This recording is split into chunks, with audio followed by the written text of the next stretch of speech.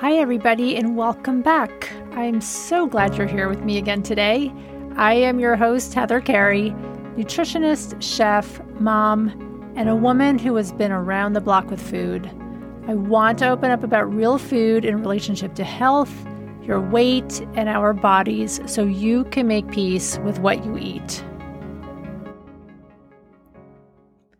Today, I'm going to let you in on my weight loss story and the tools I used to lose weight and keep it off for good.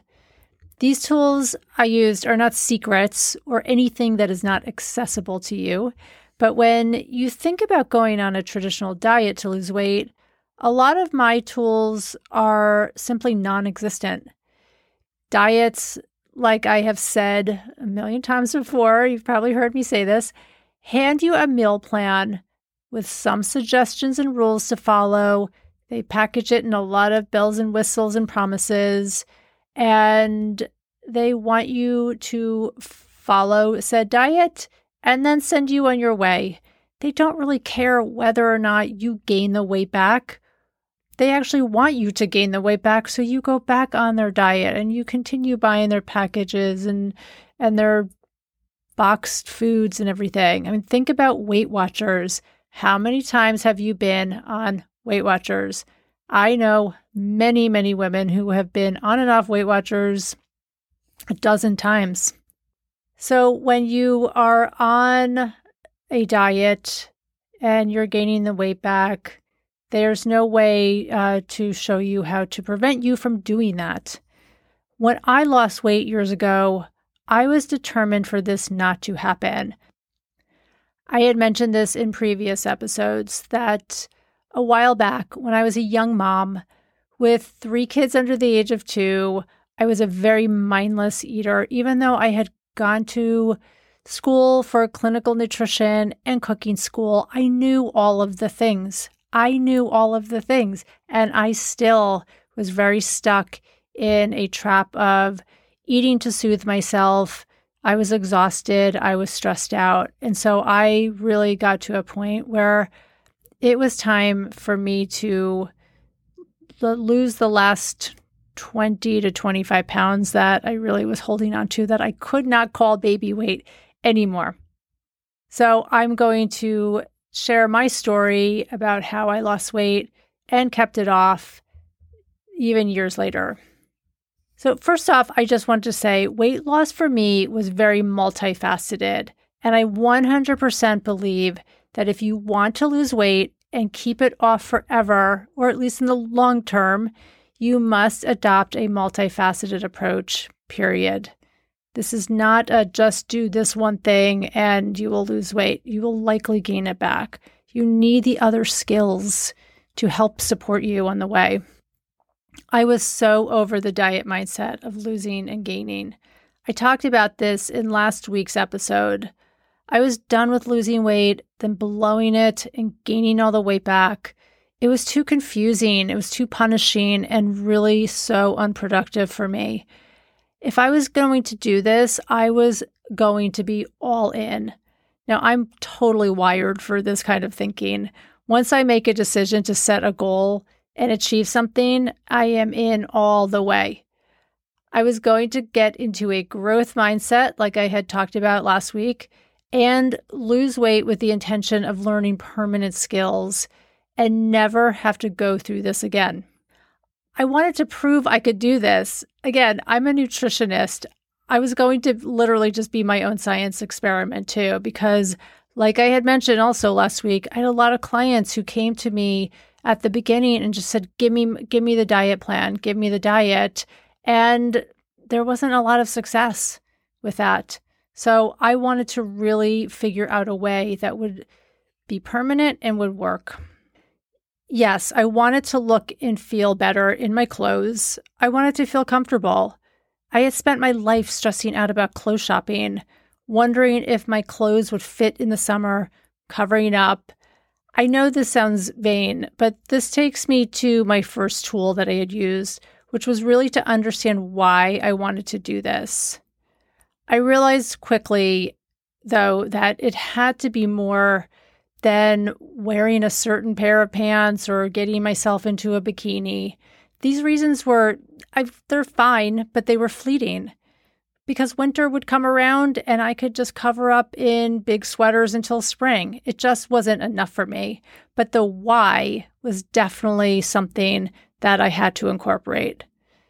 So the most important thing of losing weight, first off, is to get a grip on why you want to do it.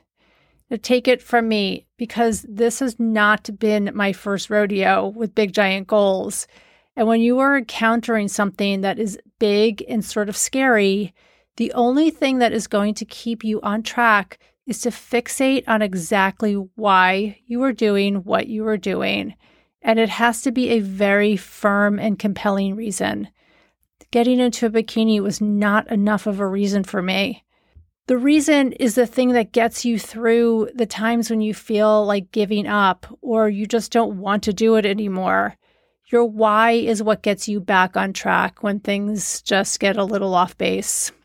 So for me, my why centered around my kids. If you're a mom, you might fully understand exactly what I mean. Once you have kids, you start to feel a responsibility towards them. At least I did. To just take care of yourself so you can take care of them. My dad had died when I was really young. He died from cancer, and while there was nothing he could do about it, it obviously left an irreplaceable hole in my life. Knowing that even a little extra weight can contribute to the lifestyle diseases, heart disease, diabetes, breast cancer, etc., I did not want to be responsible for an illness or a disease I could prevent. Now, full disclosure, sometimes we get things that our lifestyle just simply cannot help us in any way. I totally get that. But I felt very, very strongly that I had to do my part to feel in control of my body. And losing weight just seemed like an obvious one to me. I wanted to feel in control rather than out of control, and that is what diets can do to you. Diets are messy that way. Eventually, the diet just becomes unsustainable, and you end up feeling like a failure and out of control of yourself. So no more for me. So my second tool that I implemented in my weight loss journey was journaling. Now, this was an easy one for me. I've always been a journaler. I've been journaling since I was 10 years old with my lock and key little pink journal. My journal has been a lifeline for me. It's taken me through a lot of very hard times in my life, and its purpose could not have been more useful now when I was trying to really focus and lose weight and commit. Journaling for me is like talking to your most trusted friend. Your journal is never for anyone else's eyes unless you want it to be. You know that saying, dance like no one is watching? Well, journal like no one is ever going to read it. Pour your heart out into it. Burn the pages after if you feel like you need to. There were a few years that I was journaling with the assumption that one day when I was gone, my kids would take all my journals out and read every single one of them. And so I kept myself a little guarded in my journals, but no more. I still have them and they can read them if they want because this is the real me. Sometimes it's not pretty in those journals, but this is the real me. And I might end up making a sacrificial fire and burning them in the woods or something one day. The point is to get it out, get your honest, scary feelings around your weight, how you have felt growing up, feelings about your mom, your dad, anyone who judged you, and on and on. But please, and this is the most important part of journaling, please do not forget to be kind to yourself. My surprise is that I became my biggest cheerleader when I started journaling around my weight loss. And, when things just started to feel hard, when losing weight did not feel worth it, which then leads me to my next tool, which is practicing kindness and compassion towards yourself. As a recovering perfectionist, I know how to be super hard on myself. I knew this was going to be a challenge, and I made a very firm choice not to be critical, but to stay committed. When you are losing weight in a healthy, sustainable way, there is no room in the arena for perfect. Compassion, in its simplest terms, is really treating yourself like you would a good friend. So words like, "You're doing great," "I'm really proud of you for your commitment," were the words I was writing down, often to myself. It might sound silly, but it worked, and it still does. I'm not perfect with this, and I want to do a future podcast around the importance of self-compassion, because as the more time goes on, I am learning that self-compassion is truly the foundation to making changes within ourselves, more than anything that I can tell you to do. I wanted to also circle back on journaling for a second in terms of this perfection piece, because some of you may get hung up on not having the exact right journal or the perfect pen to write with, and therefore you just can't start a journal practice. Try not to get hung up on any of these things. I have used hundreds of journals. I have used just random lined paper, sketch pads, my computer. There's apps that hold your journals. You can use that on the computer, on your phone, whatever. I have done The Artist's Way by Julia Cameron on and off a dozen times, which is a daily practice of writing 3 pages in your journal first thing in the morning to help spark creativity and to simply get it all out and onto the page. It's a very meditative type of practice. You can use journal prompts if that helps. Look at it like self-help or the cheapest therapy you'll ever have. Trust me on this. I have been doing this for years. My next tool has to do with tracking and calorie counting. I had to get clear on what I was eating, so I spent some time tracking my calories. I know tracking calories is controversial because there are so many theories and diets that tell you not to count calories. You don't have to count calories as long as you're eating this way or that way. It's not about the calories. It's what you're eating, or it's the timing of your eating. And I agree, there are different types of calories. You might have heard that a calorie is not a calorie. Again, I also agree with that. Calories from broccoli are not the same as calories from a cupcake, for example. The broccoli is loaded with nutrients, and a cupcake is just loaded with nothing. It's just not. It's all sugar and white flour. There is nothing you need from a cupcake besides it tasting good. So there are better for you calories, and there are worse for you calories. But let's debunk something right now.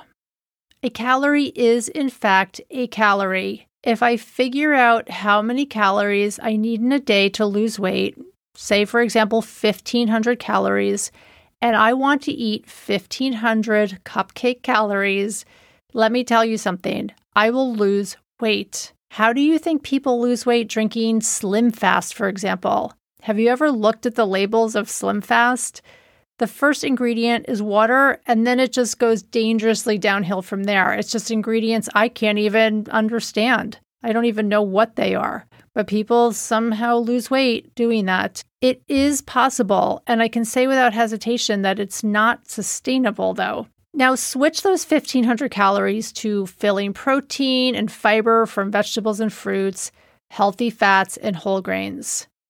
Now I'm losing weight, but I'm feeling filled and satisfied. And this takes some investigation as to how to know how to make my 1,500 calories work for me in a day so I can feel really good. I don't feel hungry. I don't feel starving. Tracking your food is like putting together the pieces of a puzzle. You find out what you were eating, you realize that you might have been eating much more than your 1,500 calories, and you become aware. You figure out what works for you, what foods feel better, what foods don't fill you up. So there's a lot of investigation and awareness that just comes from tracking your food. Not forever, but for a little while. Which leads me to my next tool, mindful eating. As you are figuring out how to make your calories count, you will naturally build mindfulness into your day. Tracking calories is mindful. Learning how to work with a set amount of calories builds mindfulness.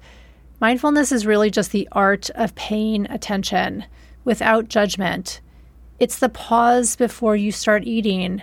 It's paying attention to hunger cues and signals and learning to distinguish between emotional hunger and physical hunger. I had mentioned that I was very much an emotional eater and drinker. I grew up this way. Tears or a bad day meant getting a cookie or going to the candy store. When I got older and was a stressed out younger mom, it meant a glass of wine or some ice cream. Eating for emotional reasons throws your physical hunger cues into a tailspin. You never really know when you're hungry because you're constantly soothing yourself with food at any given moment. Mindfulness was the pause I needed to stop and ask myself if I was physically hungry or I just needed to talk to a friend, for example. And then if I was physically hungry, guess what I did? I ate food. Mindfulness also helps you pay attention to your feelings of fullness. It helps to pay attention in the kitchen when you are cooking and helps you to appreciate using all your senses with food. Smelling, seeing, touching, tasting, and hearing get activated when you pay attention. So there were a lot of other things that went into my commitment to losing weight and most importantly, keeping it off.